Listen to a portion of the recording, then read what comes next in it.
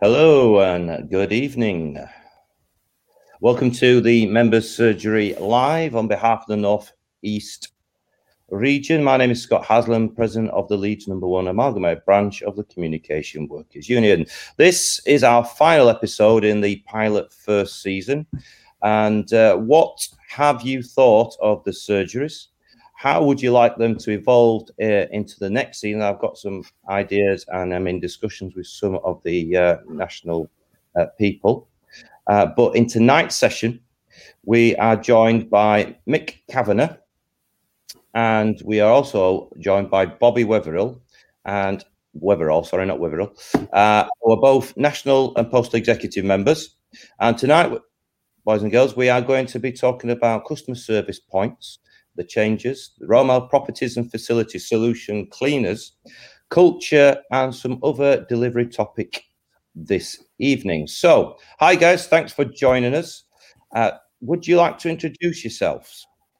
Yeah, I'm Mick Kavanagh. I'm Vice Chair of the Postal Executive. Sorry it's gone on to 5:30, but we were an executive all day today, so quite clearly, thanks, it's been a long day for us and we're more than happy to be on tonight. I've been Vice Chair since 2012. I was a divisional rep for the Midlands for many years. I've worked for Royal Mail since 1972, so I'm quite an age where we are, and I've seen a lot of changes that have gone on over that period.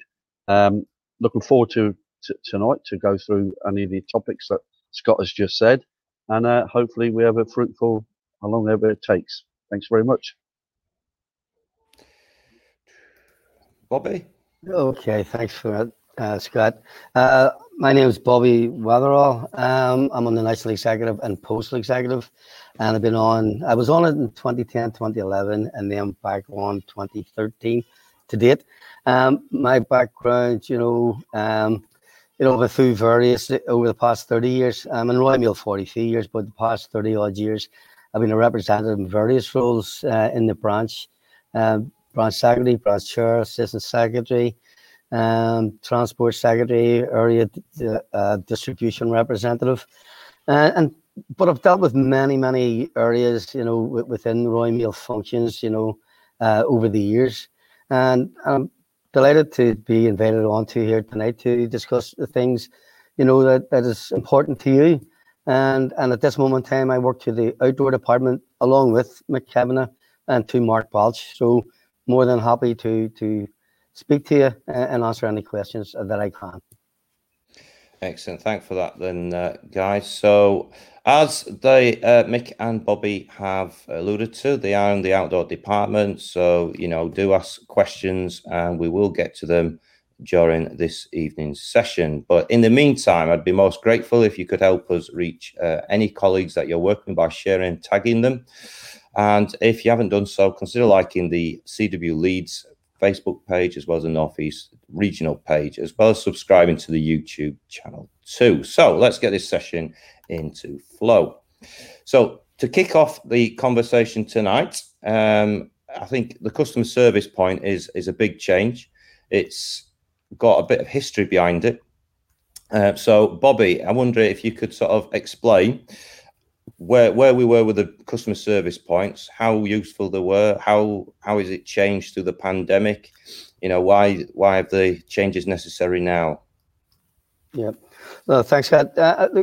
Royal Mail over the years, and I've led in some of those discussions with the business on customer service points, and they've wanted to standardise, because customer service points all around the UK and different offices had different opening times, different closing times, and it didn't seem to match up with the data and what the customers' needs were, and when the customers were actually arriving at those points. Now, they had tried for many years, but what happened over the pandemic, it sort of shone a spotlight on the customer service point, and it then spurred on the employer then to have a more in-depth and closer look at it, and give themselves the opportunity to look into the pre-COVID data, by the way, not the COVID data, but the pre-COVID data, to see what they found in that, to come up with a proposal to standardize across the country. And they wanted to standardize those from very large, medium, small, very small, and micro. There were 6 categories that they placed them into based on the data and the footfall in those areas. And I have to say, their opening gambit to us was unbelievable. They tried it on by saying there's some of those micro and small offices, we believe that we could close those. And they wanted to close as a minimum on their first try, 200 customer service points. And we opposed that, and we stood our ground, and we prevented that from happening, because the point that we made is that we as a CWU, we see the customer service point as the shop window and the shop face to the customer and the public, and we wanted to maintain that. They then went to another position of closing all the customer service points on a Monday, and we went, well, we're not going to have that either, because we're also going to Sunday deliveries as well, coming into the pathway to change. So there was a lot of discussions that went on, but the reason for standardizing it is that they believed that they had to bring it into line with what the customer demand was.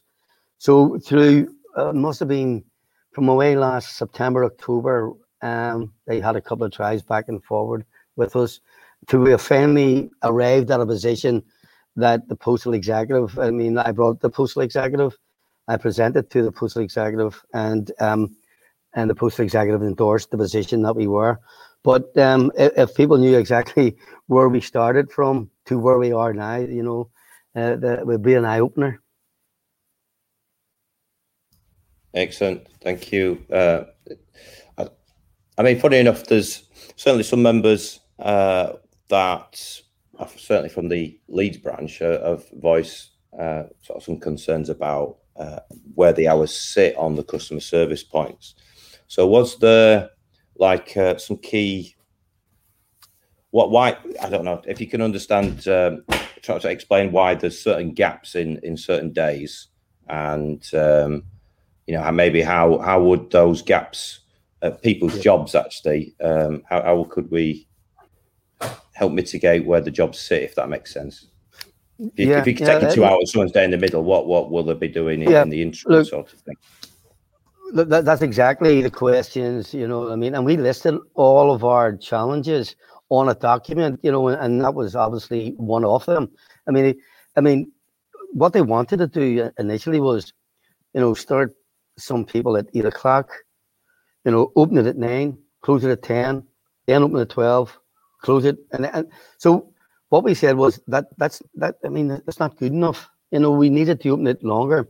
But in between times, we also said to them, well, look, how are you going to, man, how are you going to resource that with people? And we did talk around that, even though it closes to the customer, the shop face closes, it doesn't mean to say that you could not be doing other work in the background, other customer service work, maybe in-flight stuff, or whatever you need to do in the customer service point, or other work within the delivery office, So we made it very clear is that this isn't, an agreement, with those gaps to make it, part-time here and part-time there. What it is that you've got to work along with the local representative in the office and the staff in the office to understand what work is there between those gaps to carefully employ them on full-time duties. And that's our main stance. Now, there may be those within the customer service point may say through discussions or negotiations, well, look, I don't mind doing part-time. I don't mind even taking a reduction in hours or a buy down. I don't mind if they don't need 2 people here. I don't mind going, to maybe another office, or maybe want to take, redundancy, voluntary redundancy, if that was the case. But we made sure the options were all there so that people, could sort of buy into and have a look at and what suited them. But we also said no one will be compelled to do any of that, compulsory, or no compulsory redundancy, but not compelled to take buy downs and not be compelled to take, VR. But it's there if people wanted it. Excellent. So we've got a couple of comments coming in related to the CSPs. I think AJ's is a fantastic point in the regards to that. It is giving the public a service that they deserve. Picking up the P736 and cutting hours to say it does frustrate customers when the service becomes unbearable with long queues. Now, the question there is, the larger units do have longer windows, which would have the busiest people coming in, I would imagine, which is why there's larger windows. Does that possibly mean then that, say, with some of the larger units, that if they're shutting some of the hours down, that they might be doubling up the staff to peak, to justify the peaks, or what? Sorry, Scott, go ahead. No, it's okay. I'm just trying to understand. I mean, AJ's point is about public, isn't it, and in front in a way. So are those changes being communicated to the customer? And the feedback I think he's saying is that if the windows are shorter, then there's going to be an increased likelihood of queuing. So if there's going to be an increased likelihood of queuing, are we looking at, because we reduced the window, that we might be doubling up staff where the traffic dictates more than one person, or what? Well, let me try the answer. Through the pandemic, and we changed, as you know, the hours of the customer service points, and Royal Mail, closed them on a Wednesday, and they had different times, shortened times, because of, the amount of first-time deliveries. You see, the first-time delivery, even at this moment in time as we speak, is over between 97 and 88% first-time delivery. So the amount of mail that was coming back pre-pandemic and through the pandemic, and even now, even as people go back, there's people going back to work and working in supermarkets, working in shopping centres, and going back to industry. I had a meeting last Thursday with the business, and it's still sitting at 97.26 of first-time deliveries at this moment in time. And it's something like a statistic like that, obviously we just can't ignore. Now, in regard to the queues, I did ask, what are the queues like? Because, last year when the pandemic hit, everything was all over the place, and the queues, and there was arguments out in queues. The information and the discussion I had last Thursday with the business, that is all settled down, and that doesn't seem to be happening. But if it is happening, then in any area, wherever that is, please let me know, because that's not the view and the data that I'm being presented with and the information. The complaints nationally, is basic about, this online stuff, and it's not even about really queuing and things like that. There are a small percentage about queuing. There was hours actually put in the very large offices and the large office to increase because what we find with the data, the highest percentage of customers coming to the customer service point is on a Thursday and a Thursday evening and on a Saturday. And that's what it is. And that's why they put, hours in on those days to accommodate when the footfall was at its highest. And that's how Royal Mail presented to us. And that's how that's what we negotiated on. That's fair enough. It's a fair point what AJ is saying, but I also know, as on one of the previous sessions that we did, we're talking about home working and a lot of the admin. Quite a lot of the economy is actually working from home, and businesses, to quote Andy Hopping, are bean clocking. So, if we're in this position, aren't we, where we've got a lot of admin people working at home, and other industries have people working at home, they're more likely to be home when their deliveries come, which means that improves the first rate, which is exactly what you've just been saying. So in some regards, the pandemic has probably has promoted likes of the Amazons and such, their delivery models, which do use us, and people at home and are actually accepting the delivery first time round, which is good, because that boosts customer service, doesn't it? It's just unfortunate. The upshot of boosting customer service in deliveries is that it reduces workload in a customer service point in a lot of offices, but not necessarily all. So, can I just say one other thing, in regard to the data, and I get the data every week on what is being returned to the customer service points on a national basis, a national figure. And the figure normally sits between 50 to 55,000, returns coming back into the customer service points on a national basis. But over 30,000 of those are asked for redelivery. There's only about 20 odd thousand, come to the customer service point now, to collect their mail with the P739. And a lot of people, the majority of people, are now going online to have it re-delivered.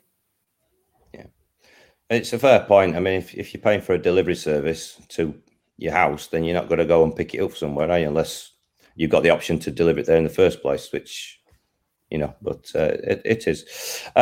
Mick, have you any comments on that, or should we move along, mate? I think Bobby's gone through, and he's been dealing with that issue, and he has gone through the executive point you just made. So excellent. If you want to move on, then. Can I just say hello to Nikki? Say that again, Bobby. We're on mute. Sorry. Could I just say hello to Nikki from Wet Wang? I think she's a cleaner down there, and I had a wee bit of a laugh and a joke about that one time. So how you doing, Nikki? There we go. If you get your comment on Nikki, then we'll get it put on screen, and every 5 minutes of fame. Excellent. There you go. There's Nikki. Excellent. So, right. So the next topic of conversation for today is the Romel's Property and Facility Solutions cleaners. And my first question, Mick, is can we shorten that down, because that is one hell of a mouthful. Yeah, it is. It is actually, and it is. Sometimes it's difficult for me actually to get my teeth around it. But I think where we are with our PFSL, or as the company itself, it was a massive achievement to bring them back under the Royal Mail umbrella. And I think at the time, Ray Ellis and myself went through that area to bring it back under the umbrella of Royal Mail, because quite clearly what they wanted to do with it was to, dare I say, flog it off to another company. And I think the terms and conditions that the company where we are, which still are not good enough. And I think, from my point of view, we're doing everything we can on a national basis, especially on the living wage, the real proper living wage, to get our cleaners up onto that level. And if the company that we're after at the time have got it, I think we'll be having a different conversation where we are tonight. Quite clearly, it was a massive achievement to get them back. And if you remember rightly, a few years prior to that, we were looking at probably a dispute to actually bring them back under the umbrella. So I'm pleased on that. Okay, where we are at the moment, they are under the Royal Mail Group. There are some difficulties with that, and at the end of it, we're still trying to iron them out on a national basis. But look, as Bobby's mentioned about the pandemic and the effect on customer service points, it's a massive achievement that our cleaners have dealt with over the last 14 months to deal with that issue under the pandemic and the pressures they've been put under. And some of that has not helped with some of our managers in Royal Mail themselves. We have got some good news that we are now looking at a new delivery spec that will come into play, because the pandemic has quite rightly shown the issue where we are with lack of cleaning in delivery offices and in some mail centres up and down the country. And we do need to make sure that we get a proper spec in there. I think the issue for us is how we get there, and it's about spending money for them to make sure that they do put the proper cleaning facilities into a lot of the delivery offices up and down the country. I deal with the delivery side of it, so I'll just talk delivery at the moment. We're hopefully getting to them talks very shortly. Where we are with our MPFSL on other issues, for example, we're looking at a new industrial relations framework. That's on the go at the moment. I can't really go into it at the moment because quite clearly there are issues at the moment with the engineering side of it. But on the postal side of it, where we are, the cleaning side of it, we have got an agreement that needs to go in front of the executive, and hopefully we can deal with that over the next few weeks. But I do have to say, hands up to the cleaners, what they've had to put up with. It's magnificent what they've had to deal with. I've picked that up during the last 14 months and even the regional representatives, I've picked that up, meetings on a weekly basis. And some of the things they've had to do, are hold my hand up to them. Absolutely fantastic. And every time I get an opportunity to say that, I do say that. Even I think some of our colleagues on the executive hear it when I do say it, because it's under no illusion what they've had to do. It is massive. And hopefully when we come out the other side of it, and fingers crossed over the next few months that we do see the back of this pandemic, whether we do or not, we'll have to wait and see. But one of the issues that they're looking at the moment is whether on the 21st, if he does come out of the lockdown, looking at BAU. Now, I've made it clear to them. I think one of the issues they're looking at is to try and get rid of the touch point cleaning, which is an absolute disgrace, because as we know, that's one of the biggest issues that we've had, and the extra time that's had to go into cleaning is the touch point cleaning up and down the country where we are. And I think, for me, where we are at RMPFSL, we've got some issues and we've got to deal with that. I think, like I say, I'm proud of the way our cleaners have dealt with that. And we just need to make sure their terms and conditions are improved over that period. And I think there is an acceptance from the new chief executive that's come in that we do need to look at where we are. And it kind of bounces onto the estate as well to a certain extent, where we're looking at the new estate, DO estate, because that's been in decline. And I think we've had a business that's looked at closing it, but also not looking after the actual estate itself. And where, for example, under the culture side of it, where there is at the moment, I think 6 delivery offices that we're looking at to put extra money into the actual fabrication of the building itself, making it look a lot better. Because at the end of the day, whether you're a postal worker or a cleaner, you really do not want to go into a docile. Some of the issue areas that we've got in some of these offices up and down the country, they needs to be spent on and upgrading some of them buildings. So where we are overall, and the other point, of course, they've just had the pay rise on PFS, and I'm glad we did do a 3-year deal because it gave them a bigger pay rise, and especially with the issue around, for example, the RPI where we are at the moment. So we'll be getting into them talks this year again for the pay rise, and quite clearly we need to, and there is a commitment in the pay offer we did a couple of years ago to actually bring cleaners up to the real living wage. And Mark and myself are making it absolutely clear to RMPFSL that's where we need to get to. So overall, Scott, for me, the work that the cleaners have done, and it needs to, at the end of the day, not blowing up their own trumpets. They've had to put up with a lot. And I think hopefully our members, whether it be in the post or anywhere else, give them that a claim as well, because quite clearly a lot of work has been done over that period. So, for me, my thanks to them and what they've done. Excellent. Very glowing account, really, of what the cleaners have done. It's all the unsung heroes during the pandemic, I believe, for sure, along with the engineers, what kept the machines and the vehicles going, to be fair. So, that's a fantastic sort of analogy. And to be fair, you said to me earlier today that you're up in Leeds on this real estate tomorrow, as it happens. Is that about? Yeah, that's correct. Well, what we've done is they've gone out and done a survey, which we did with the divisional reps, and they're going to give us the findings on myself and a couple of divisional representatives that are meeting on Friday to go through what they're looking at. And what we've got to do is make sure we hold them to account, because quite clearly, as I said, that chief executive has been the new, is it Thompson? I can't remember his name. Has gone round to a lot of the estate and seen it, because it's been starved of finance. Quite clearly that finance has been starved from a lot of the delivery officers up and down the country. And I think he's seen that. And I think also the issue is whether the estate, and especially with the change from the letter side of it to more parcels, is where the room, in a lot of these offices, there's not a lot of room.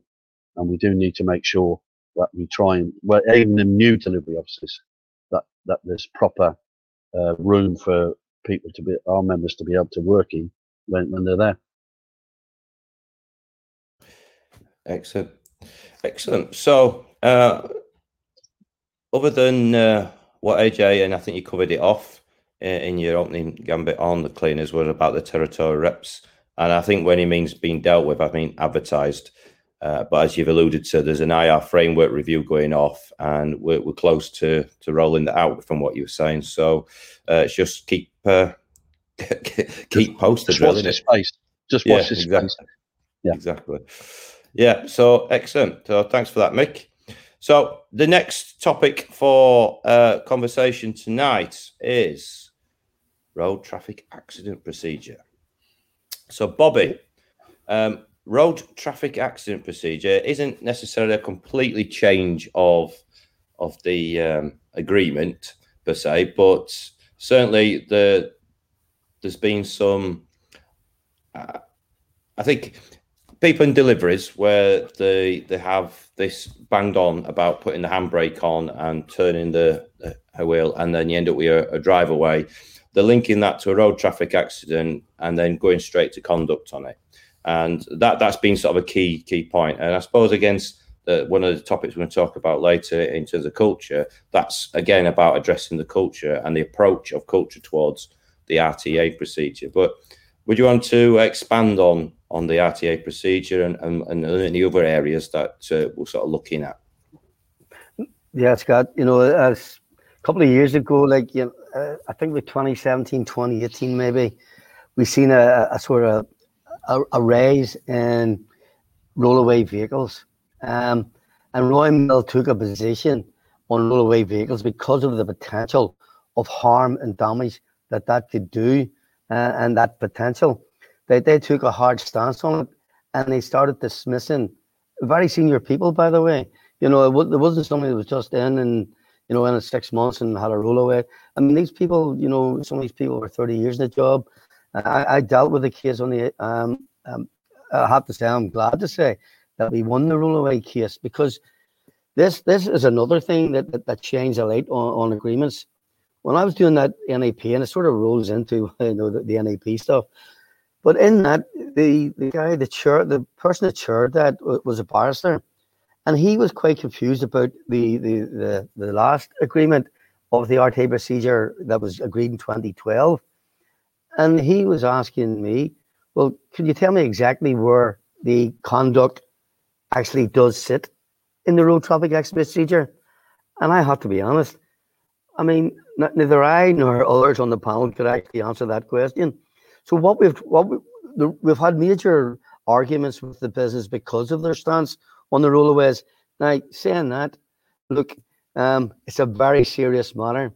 A lot of damage has been done by rollaways, and people have been injured. So it's a really serious matter. So we should not take that lightly. But what it spurred us on to do was reach an agreement to find exactly where discipline should sit. And what I always say to people, where there are a rollaway or where there's anything in regard to road traffic accident procedure and even conduct, you want to be saying is, well, what is the mitigating factors within it? That's the first thing. But there's other factors, I'm trying to find the term that, that was used to be by a solicitor one time, like, the aggravating factor. So in particular, that means, the aggravating factor, what actually was the outcome of a rollaway? What damage was done, like actual damage was done, what harm was done, what damage was done to the vehicle or property in it. Take everything into consideration rather than just say, right, what we're going to do now is just dismiss you because you didn't put your handbrake on. Right? What I would say to you is, I know a lot of our, drivers would say to us, I put the handbrake on and there's something wrong with the handbrake. I mean, we've now done a full assessment of handbrakes and the rollaways that and the workshop has taken them in and looked at them. And 95% of them were, the handbrake not being applied properly. And that's the fact of the matter. So it's really, really important. But it's on the light on the road traffic, and we insisted that we need to find exactly where the conduct should be in it. And what we have done is, and we haven't put that out yet, the executive agreed a document back end of January. But there's an outstanding issue that Roy Mail failed to concede, and that's the professional drivers. And where they're removed from driving, whether for accidents or whatever, or even medical reasons.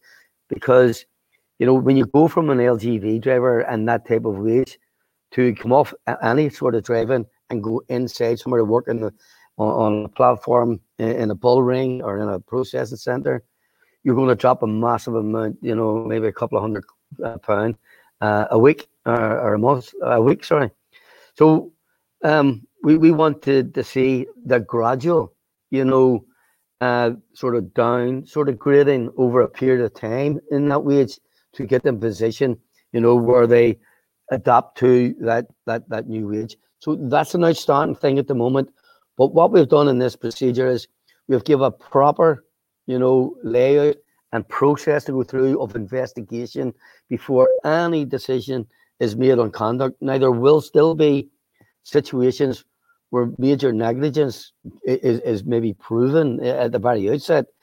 And one, you can be removed from driving, and two, conduct could well come in at some stage before, you know, the thorough investigation, but there will still be a thorough investigation.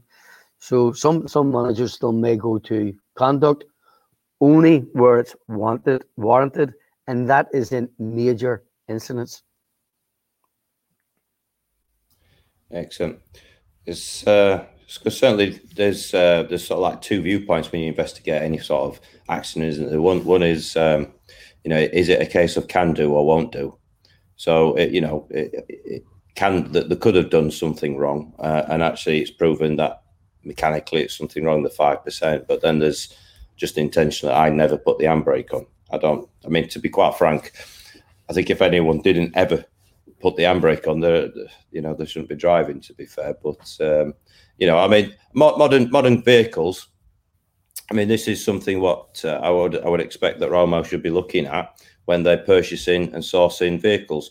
A lot of modern day cars now have electronic handbrakes, don't they? And they default on as soon as you stop, and you need to press the button to disconnect it. So I know in the wagons, because I drive the big trucks, and they beep when you don't put the handbrake on. So even a simple safety mechanism like that, you could be retrofit across the whole fleet. So there's a little light that comes on the dashboard. So that surely it shouldn't be beyond the realms of possibility that they could link some sort of a beeper to that sensor. No, you're spot on, Scott. And that has been discussed, and that is the intention of Royal Mail, to actually bring on those vehicles that actually draw your attention, or actually speaks to you. Someone will actually speak to you and say you have not applied your handbrake properly. Apply your handbrake, remind you before you get out of the vehicle. And there's all those systems, as you say, that will draw your attention to what you haven't done before you leave the vehicle. So yeah, spot on, and that has been spoke about. I know Alan Tate, who's our MT Workshop, postal executive member, and he has been in discussions over that. So I don't know where we are with that at the moment, but that has been discussed, and that is most definitely being looked at. Excellent. That's good positivity. Certainly, it's very quiet on the questions tonight. I've got people watching. I maybe I expecting a few more comments from the road traffic. So AJ, I think the culture of rushing must stop. So I think that's a possibility. What maybe a contributing factor to handbrakes, but I don't think it would be everything. So excellent. Okay, so we're about halfway through the session, so do get some questions in, because I don't want to get to the end of it and then there's a flurry of questions and we don't have time to answer them, or indeed we end up missing them because it's for whatever reason. So that's the RTA procedure. Next is culture. So specifically culture, we'll start with you, Mick, if we may. Yep. And as you've already said in your introduction, you are a National Appeal panelist. What is a National Appeal panelist? How could, what's your observations from being one of those panelists, and how has culture changed during that period of time? And I know, Bobby, I'll bring you in afterwards because you're also a panelist, so you're about to offer your opinion. So, but Mick, over to you, mate. Yeah, thanks. I actually, from my sins, I actually do the negotiations now for how we set up the panel. The National Appeals Panel was set up for representatives to make sure in the course of their union work, that they weren't being dismissed or disciplined because of their union activities. And quite clearly, it is important. It's important because what it does is an added protection just over and above of just outside the conduct code to a certain extent. Yeah. So a national appeals panel is made up of, for example, there's a chairperson who is independent, normally a barrister. There's someone from Royal Mail. At the moment, it's an appeals manager, ECR, what they call themselves, and a national executive member from the CWU. Now, I've been doing it since around 2008, 2009. Bobby has now been brought onto the panel because quite clearly we need to share that around. And it's not just Bobby, but there's from your own area, the Northeast, Steve Halliwell sits on it as well and does a lot of representing. So does Bobby. And Bobby, over the period of time since he's been executive, has done a cracking job on representing our representatives. So I say as a double barrel there, to be honest. But and same with Steve Halliwell, and also we've got Darren Glabocki, another PEC member who's dealt with a few of them as well. So that gives you an insight what it's about. It is important because what it, like I say, it is an added protection to our representatives. Over the years, during that period when the amount of disputes we had and the industrial relations, it has been helpful because we've returned quite a lot of our representatives back to work that have been dismissed, in my view, over issues, for example, during the disputes that we had. And quite clearly, we have, from my aspect of looking at it, we have a 99% return back and protection to our members over that period. And to the panel, the representatives have done a cracking job over that period of time, representing representatives who have been disciplined for some of them issues, which quite clearly, if we hadn't not had an NAP, then in my view, a lot of them would have been dismissed. And quite clearly, that system that we've currently got is important. We're in the middle of a review of it. We had an actual fact, a meeting yesterday on where we are, trying to move it forward, trying to use the words in the agreement need changing to bring it up into where we are now, because the last time we did it was 2012, so we're now 2021, and some of the wording is a little bit sketchy. So what we've done now is we reworded it. There's certain aspects from the conferences where motions have been brought in. We've now trying to put them back into the actual agreement itself, and we've achieved quite a few of them. There's some guidelines that we're currently doing at the moment. But look, on the culture side of it, where we are, over that period of time, over the years, my view is management have deliberately targeted representatives. And from my aspect, where we are, and sitting on that panel for that many years, you can see some of the issues that managers have tried to, for example, if a manager doesn't like a representative on making agreements, or he's there, they see him as blocking it, and they use the conduct code against that individual. And for example, we've done, like I say, we've dealt with a few in the Leeds. I've gone back, your ex-branch secretary at the period of time, and a few other areas in the Leeds area. We've done quite a few in the Northeast, and we've returned quite a few of our representatives.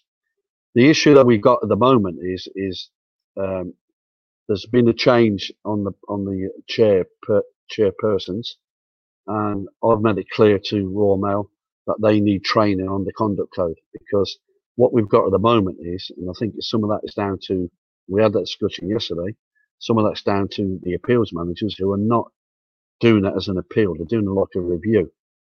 And to me, I've made it clear to them yesterday, and they've accepted that this is an appeal. It's not an ET. And quite clearly, as an appeal, there is a different format from an industrial tribunal. It's a different way of dealing with it. Yeah. So where we're at the moment is they've accepted that, but we're looking to because of the pandemic, and when they brought these chair people in, the new ones, there was no proper training given to them. So, like I say, they try and run it as an employment tribunal, which it's not. It is an appeal. What concerns me, some of the appeals managers are running that way as well, which is totally outside the conduct code agreement that we've currently got. So we're trying to bring that back into line. the pandemic struck, so they've not had that training. We're now looking to look at them to get them in, and the panelists and the representatives together, hopefully with the pandemic eventually when we come out of not lockdown, but where we are currently at the moment, then we're going to set that up.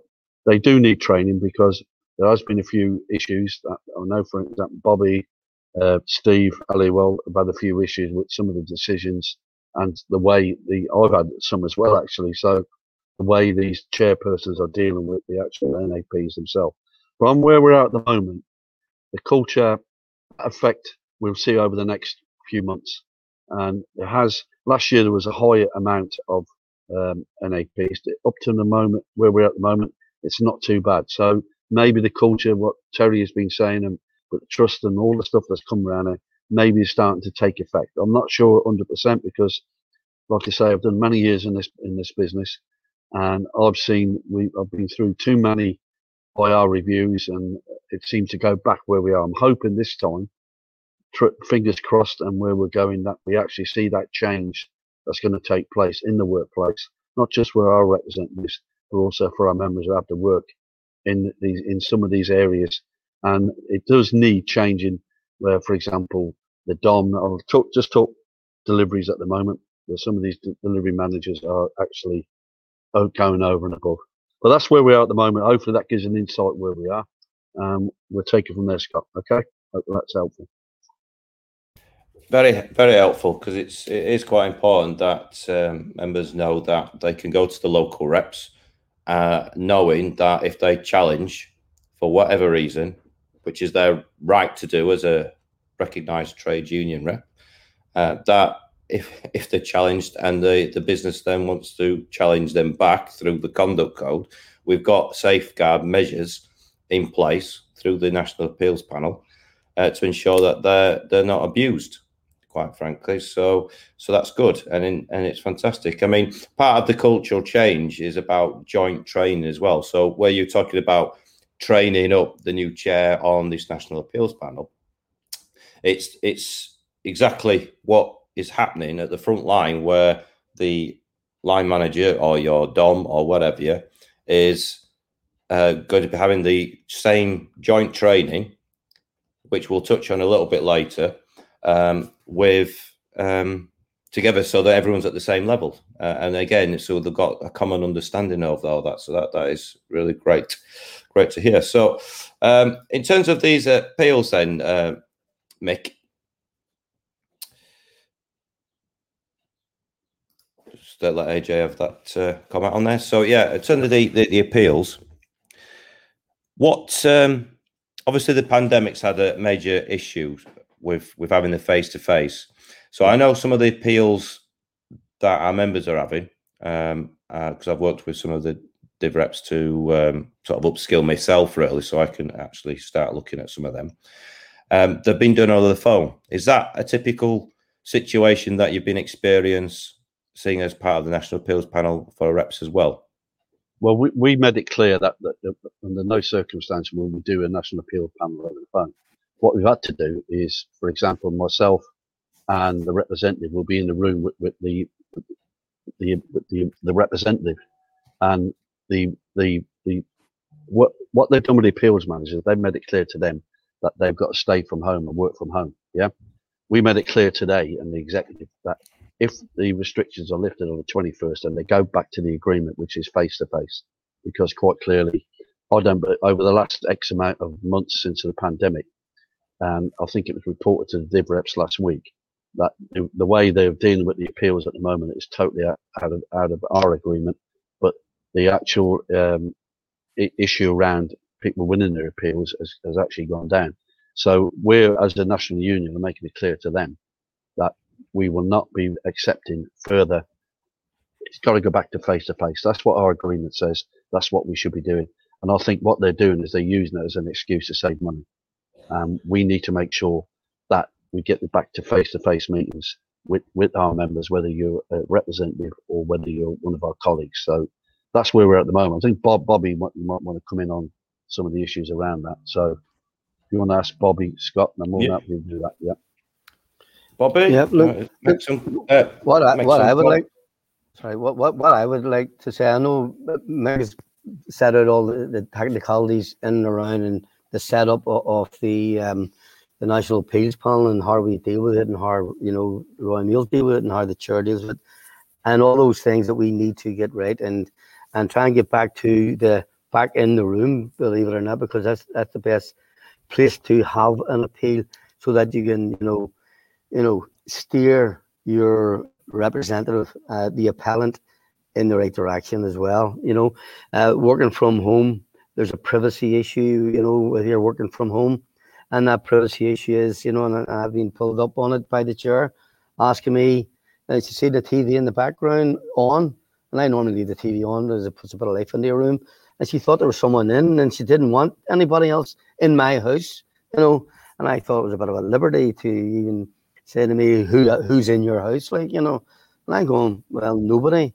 Oh, your TV's on. I went, well, so what? But you see, there's a privacy issue because there could be parts of your family coming in and out and whatever, and there is no privacy for that individual, and that's not fair. But what I would say to representatives, as a point of advice, right? I mean, there are representatives, you know, and we all have a working relationship with a manager, and maybe a lot of us do get on well with the manager.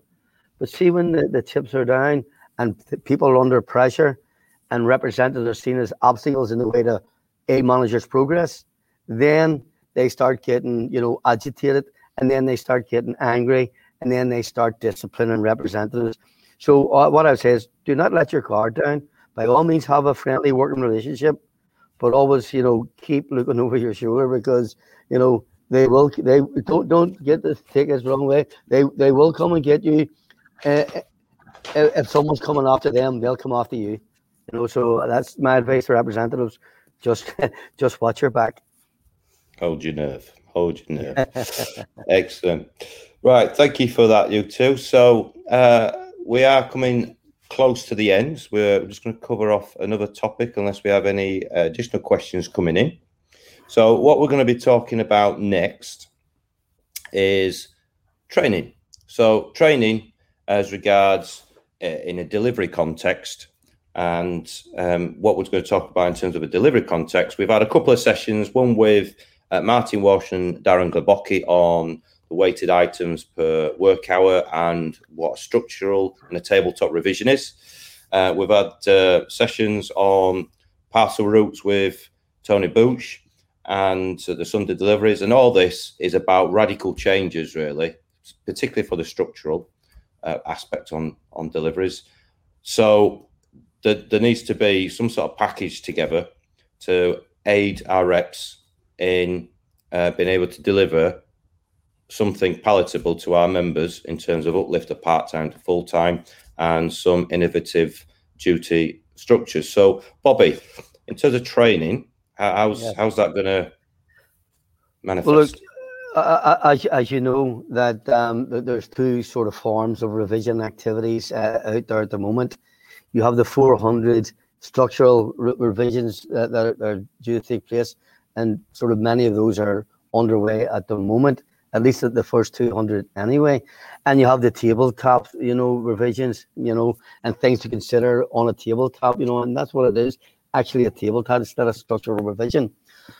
But what we were tasked to do, myself and Bob McGuire, and with the support of Darren Glabocki, and Darren's been brilliant, you know, because in negotiations, there's something like, on the structural side of things, there's something like 32 tasks to do within the structural revisions, and 53 documents. And without his help and support, how we were going to fit those in to various aspects of start to finish of that process, you know, we really needed Darren in there. On the tabletop, it wasn't that difficult. So what we have done is we have put a SharePoint on the CW website on the tabletop revisions, and every document, there's a video from Mark Balch at the very start, and then there is a stepping stone way through on all the documents you need from start to finish within that SharePoint, and you can just click in. It'll tell you what you need to look at, you know, like sort of pre-revision considerations, which is a very good document. It says, do you have, you know, sort of what do you call it? The trying to think of lapse duties. You've got lapse duties, for quite a long time. Well, maybe that lapse duty that's been continuous lapse, maybe that is something that would go towards your target by removing. You've got agency workers. Maybe do you need that many agency workers? Is there the opportunity to remove agency, and also the opportunity to raise people's part-time to full-time? There's a whole host of things within the tabletop SharePoint, and that can be accessed through the SharePoint with a typical passcode that's been sent out to all the divisional representatives, and that passcodes are for everyone to use, and they just go into the rep section of that.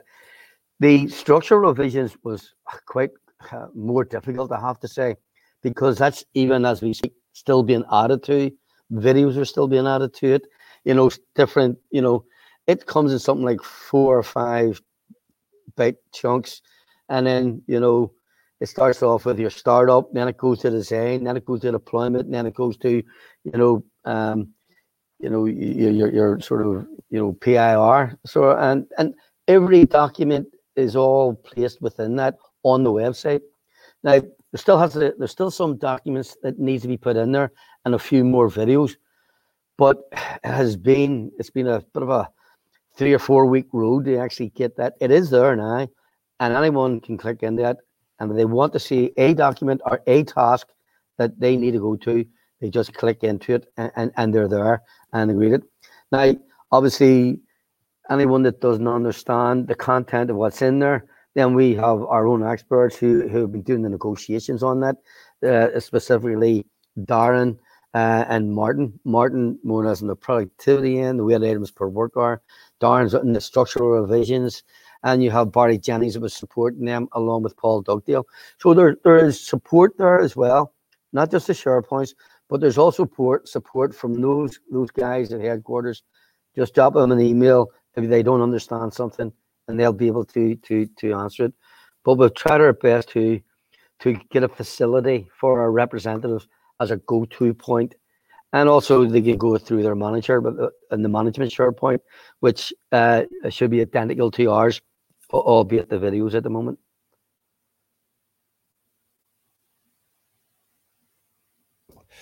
That's great, that, Bobby. So I've put on screen, if people are actually interested about some of the structural and tabletop and what the differences are in a bit more detail, then we can hear it from the horse's mouth. Martin and Darren, if you go to the YouTube channel, CW Leeds #1, they're all there, along with the other surgeries in our first season.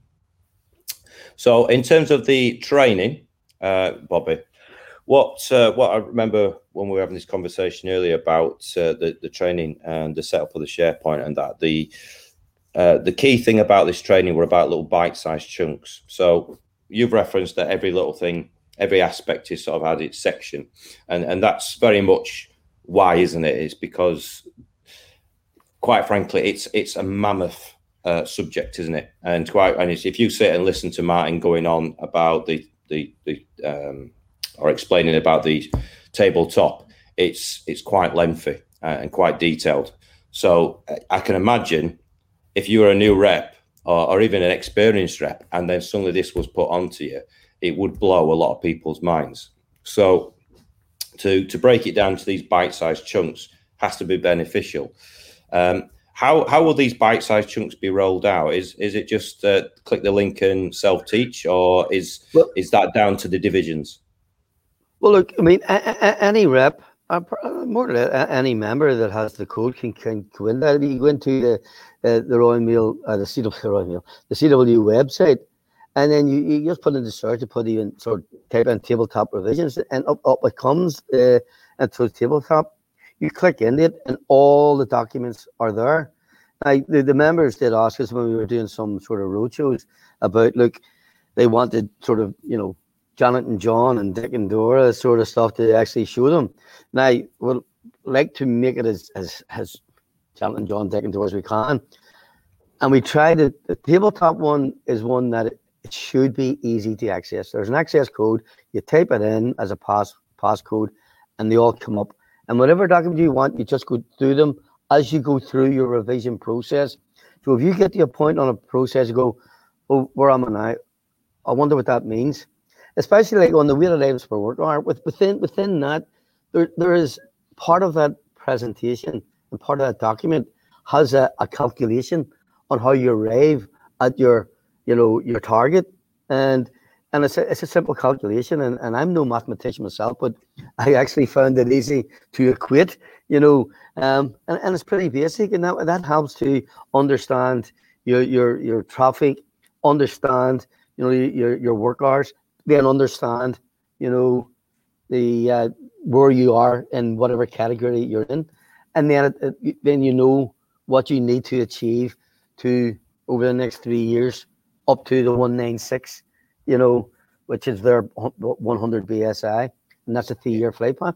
So I'm not sort of really into all of that stuff, but go through it within the department. I picked it up, and it should be easy enough. But I mean, just drop us a line, anyone, and we'll help you through it. Excellent.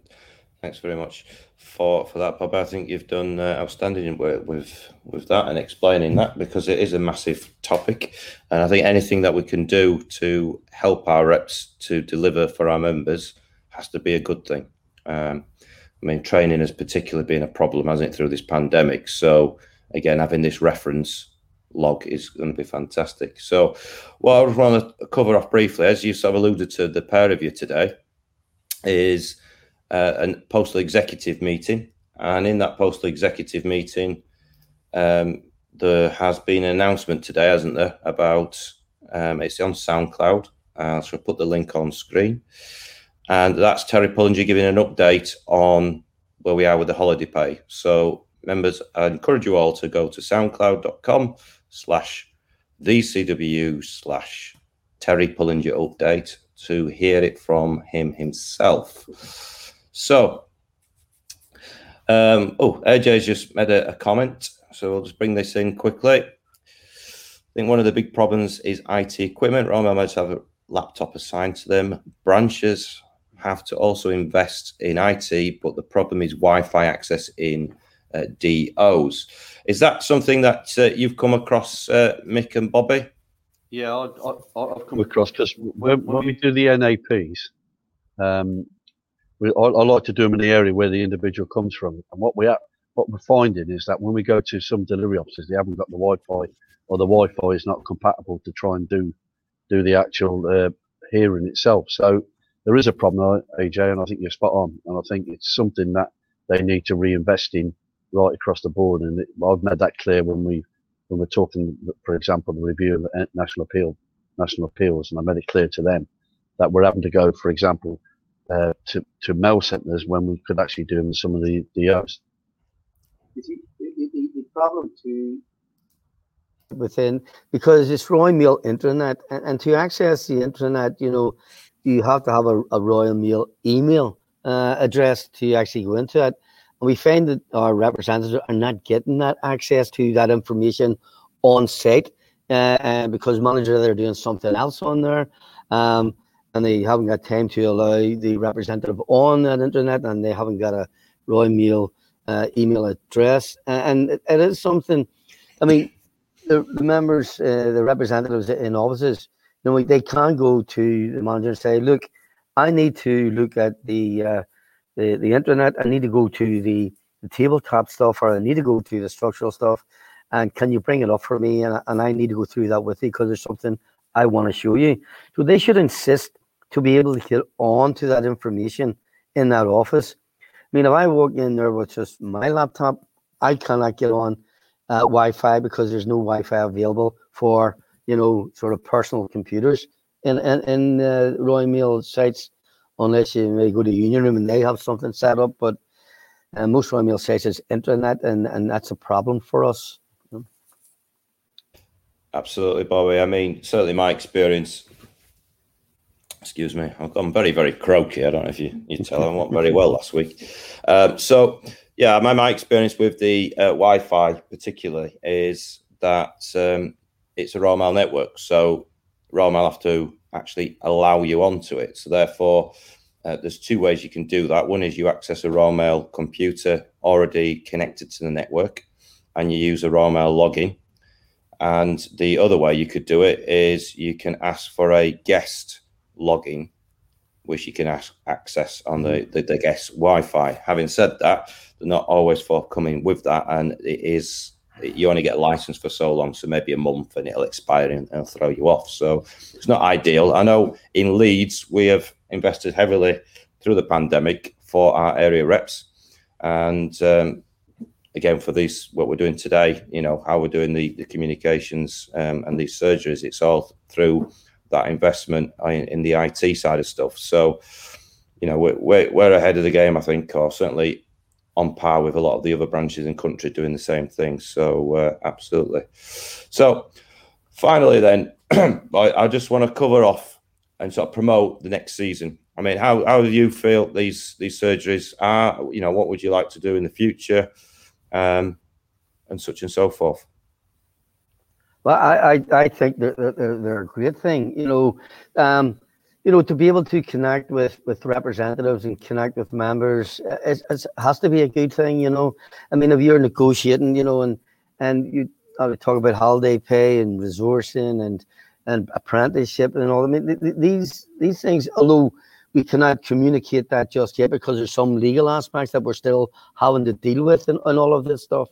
I was part of the negotiating team on the holiday pay, and we have arrived at a deal that I think our members will be delighted with, both part-time and full-time.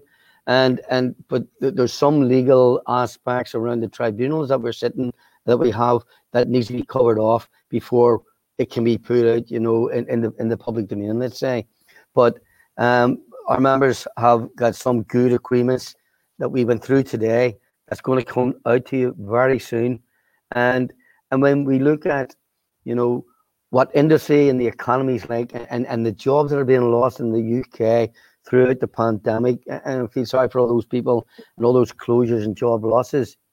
We are creating jobs within our industry at the moment. We're increasing our members' pay in terms of conditions, and we're actually reaching some really, really, groundbreaking agreements.